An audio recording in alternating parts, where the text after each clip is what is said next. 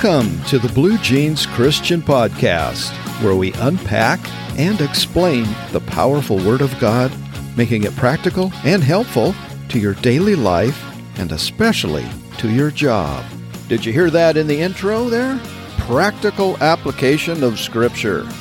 And today we're going to learn about a word that we don't use very often, but boy is it amazing when we understand the full meaning and apply it practically to our life. Thank you for joining me on episode 144 of the Blue Jeans Christian Podcast.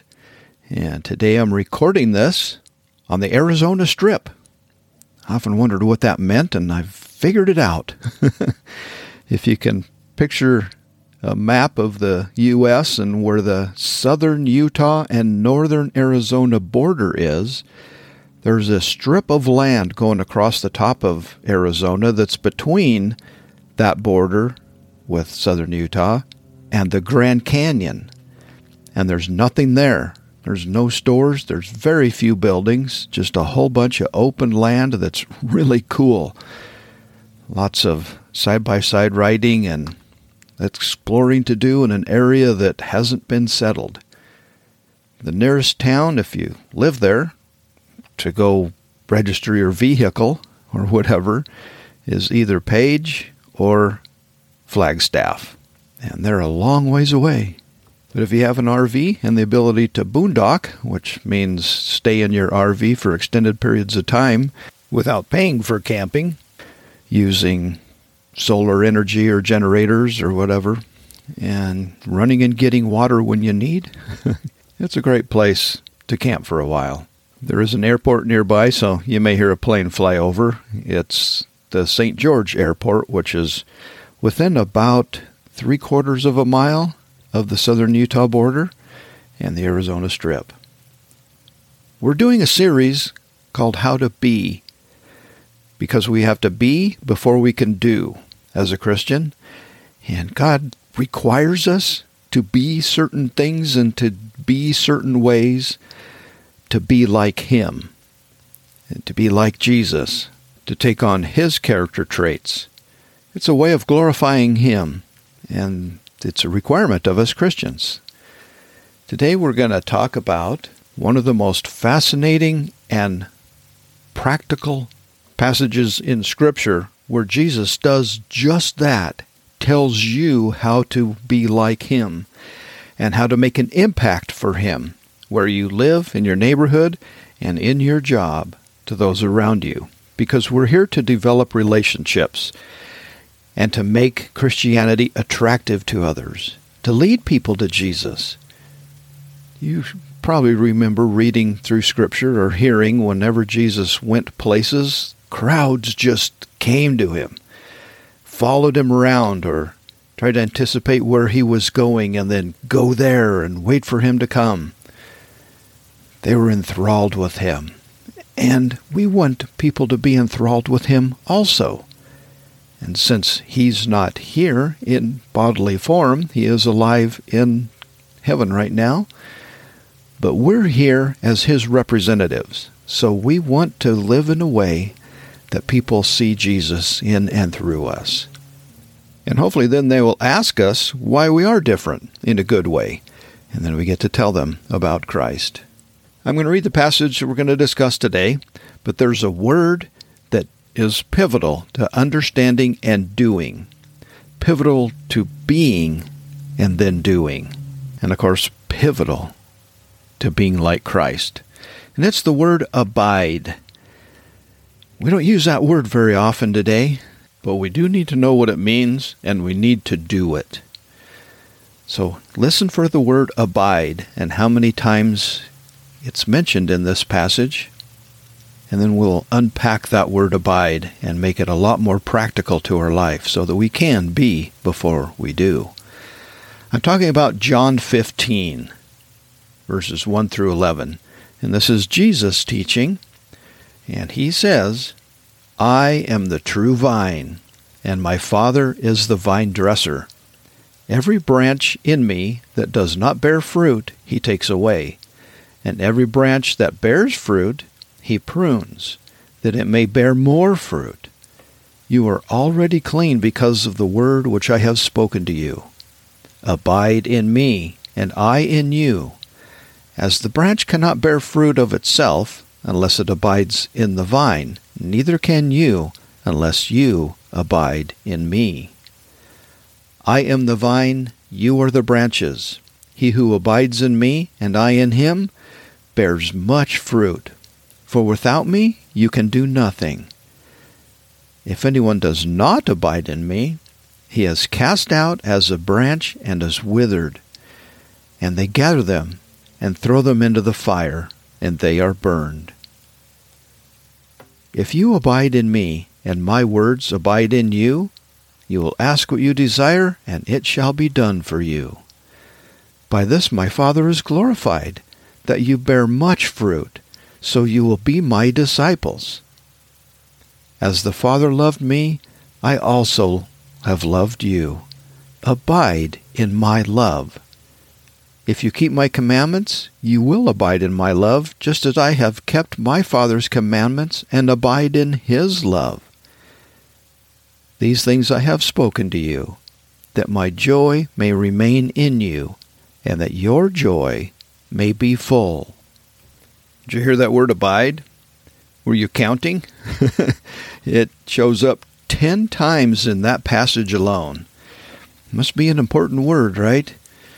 So whenever I see a word that jumps out at me or is repeated, and especially if it's a word that we don't use very often, I like to really unpack it and get to the meaning, and then see how that meaning then applies to what the words are around it in context, and then apply it to my life. So let's take a deep look at that word abide.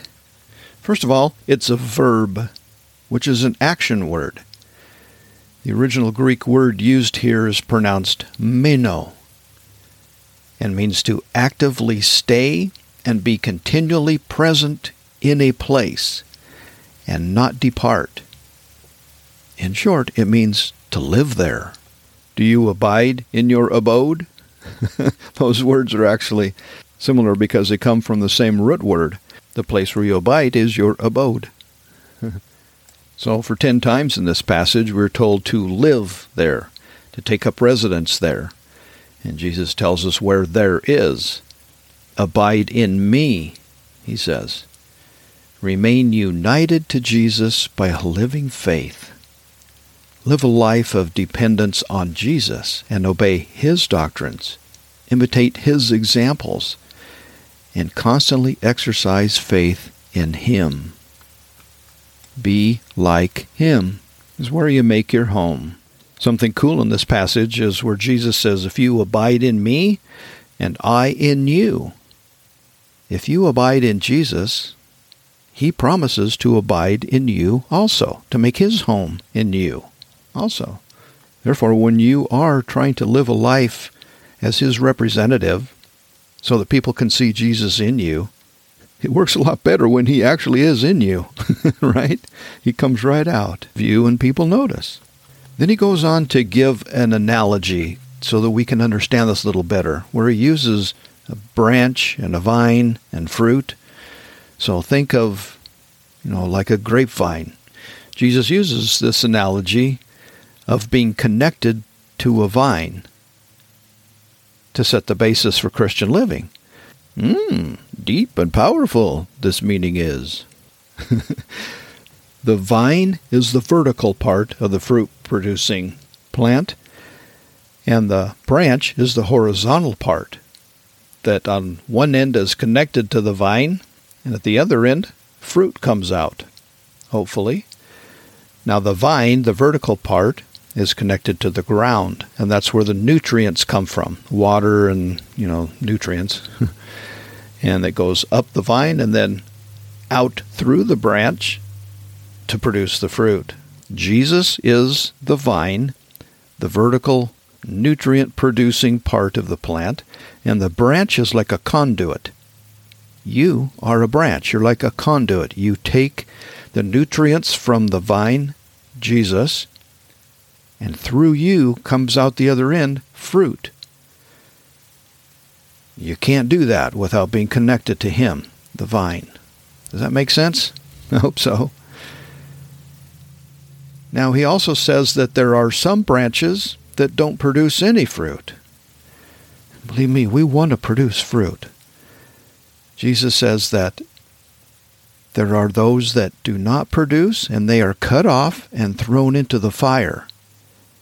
And those that do produce fruit kind of get pruned so they can produce even more fruit.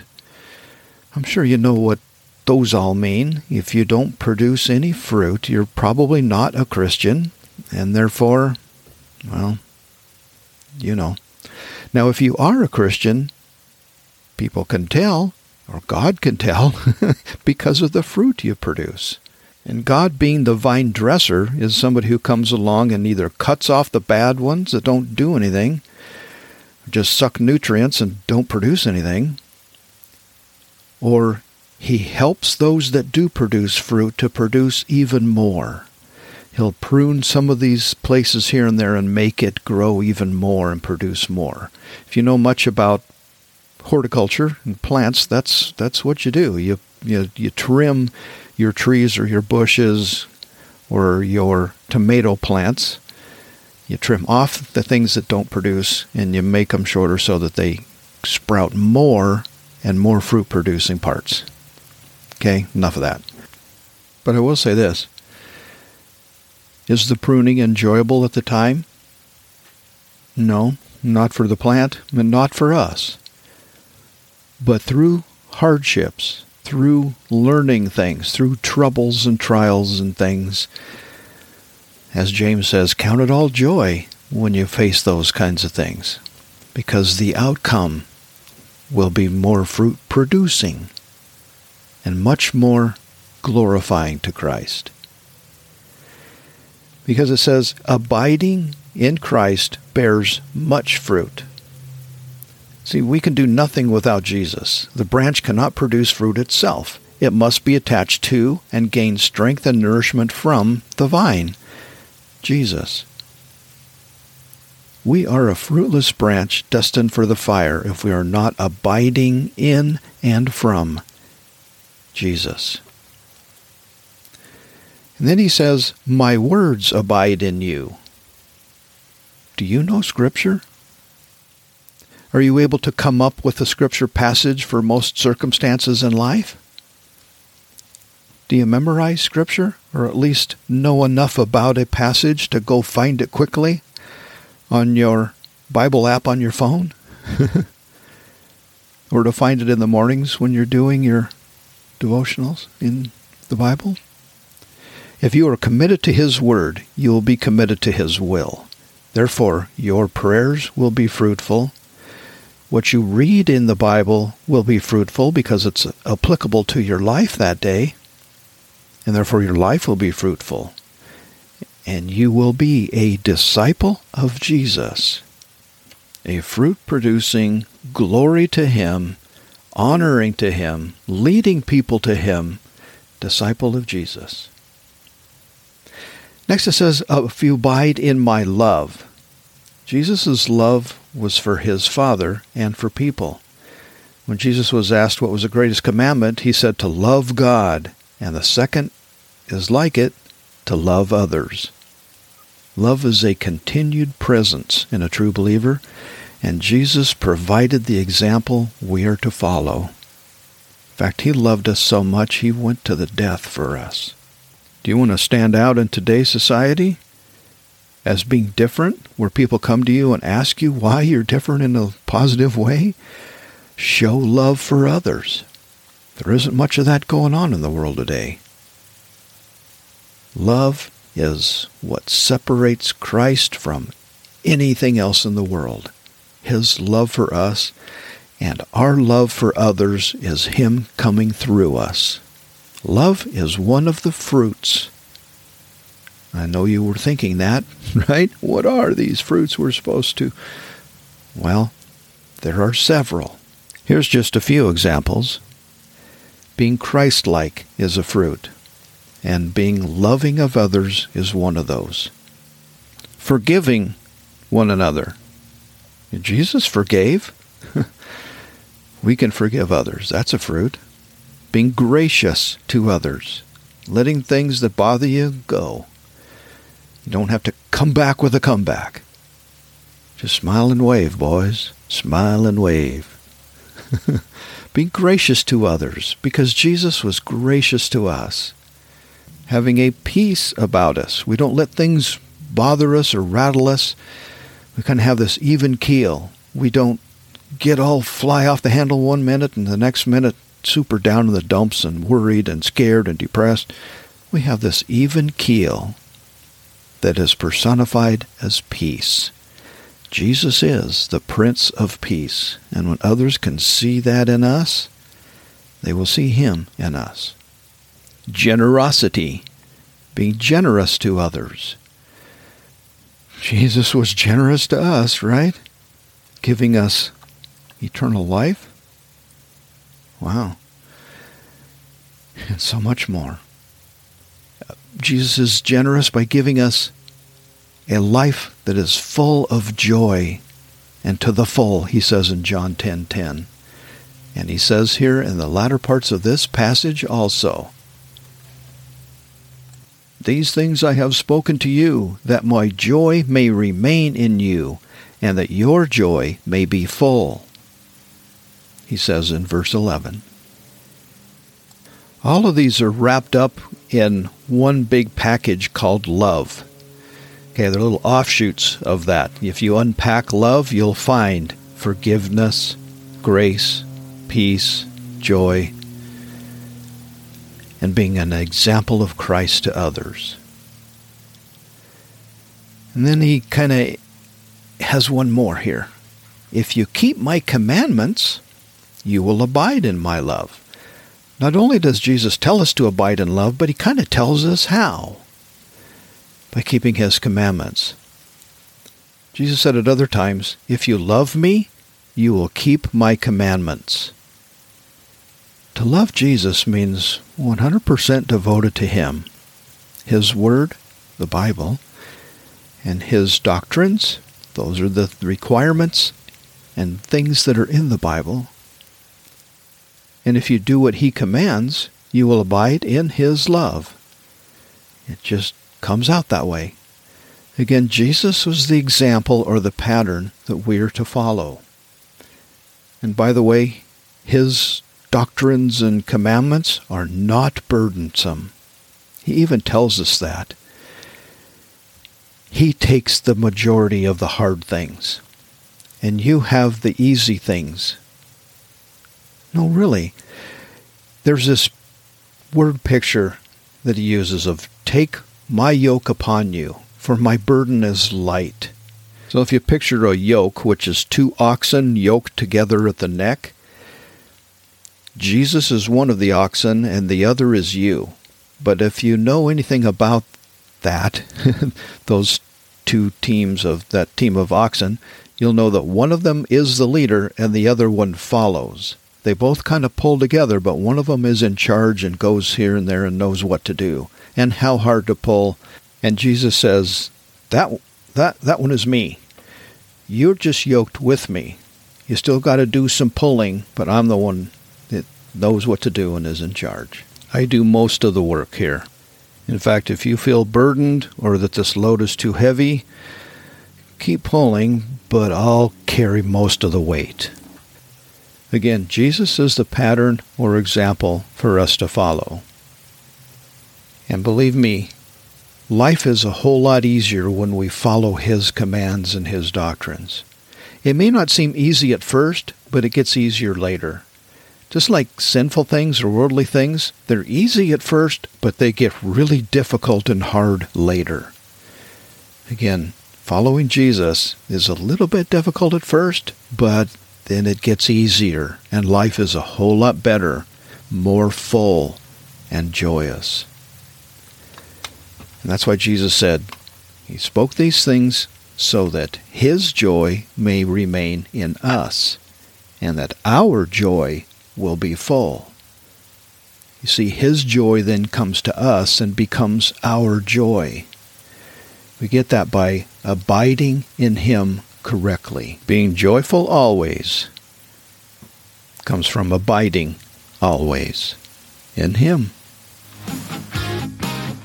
I hope this has been helpful to you and help you grow in Christ and be more and more fruitful for Him and for His glory. Remember, you can connect with me at bluejeanschristian.com, where you will find a whole lot of helpful information for Christian growth and for practical application of Scripture to your job. And also, if you would like me to come and speak at your church, I have an RV and would love to do that. If you go to my website and click on the Speaking tab, let's do that.